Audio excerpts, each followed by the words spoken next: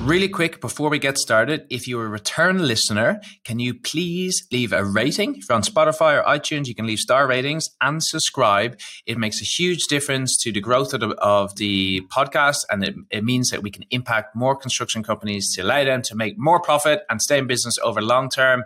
And that's all we want to do. So please leave a rating and subscribe. And now let's get on with the show.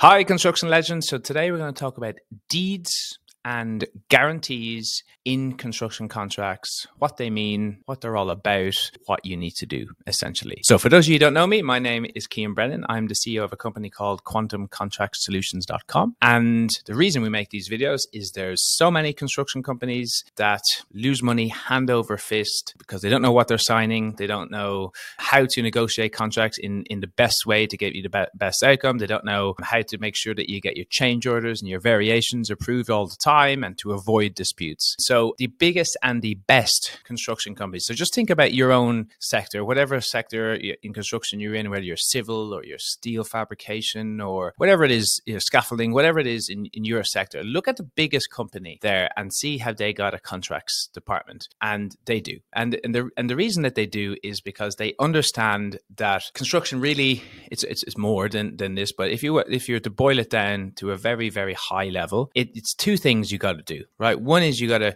build, you got to construct, you got to do what you said you do. You got to deliver the work. But the other half of it in construction specifically is you got to be able to deliver contractually to you. You got to be able to get paid for what you've done. Now, there's so many construction companies that, push that stuff aside. They rely heavily on relationships. Now, relationships are, of course, important. Relationships can get you out of a hole if you haven't done the contractual stuff right. Definitely, 100%. But relying on relationships is not prudent because people move on, like particularly if you're dealing with a project manager on their side, if you're coming to an end of a 3 or 4 year project or a 2 year project, like he's probably thinking I need to get a new job because I'm coming to the end of this project. He's probably spending half his day on recruitment websites, the other half his day dealing with stuff. So he's going to move on. And a lot of these big construction companies bring closeout teams into the project at the end of a project to literally go and save money. So they'll look around and see which contractors have not been compliant, and they will pick them and they won't pay them. And typically what they end up doing is they try and leverage liquidated damages against your final payment.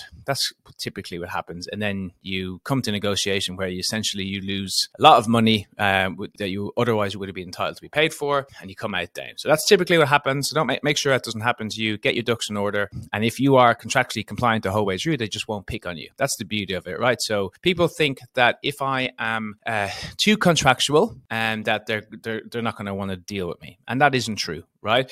If you start to become contractual halfway through a project, that's a clear change in methodology on your half, and that, pricks their ears up. But if you start off contractual or professional, you just look like you know what you're doing. You know your shit, basically. You're on top of it, like a big construction company. And then when it comes to them looking for ways to save money, they look at you, they got all their notices in, they got their EOTs in there. They're on top of it, right? This is not a battle we're going to want to pick. We're going to pick someone else. So make sure you're that company.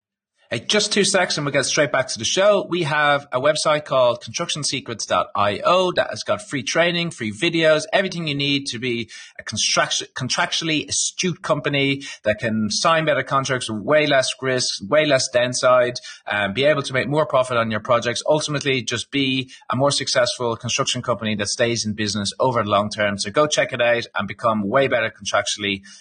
Now, let's get back on with the show. So let's talk today about deeds and guarantees. Now, if you've ever had so obviously you've signed lots of construction contracts, but some construction contracts are asking you to provide a guarantee, right? So let's just talk about the guarantees first. There's various different types of guarantees. Really, there's two ones. There's parent company guarantee and there's a director's guarantee, right? So a director's guarantee is taking personal liability for something going wrong. So basically risking your house, right? And your family. So 100%, don't do that, ever. That's a very simple one. Never sign a director's guarantee. Make sure that a contract doesn't say that you'll provide one or doesn't infer. 100%, that's not something you're going to do. If something goes bad, you could lose everything. Obviously, we don't want that to happen. The other is a parent company guarantee. So if you're a bigger organization, you have a parent company or they own a portion of you or whatever it is. So a lot of times they want a parent company to guarantee that you will complete the work, right? If you go under or whatever, if you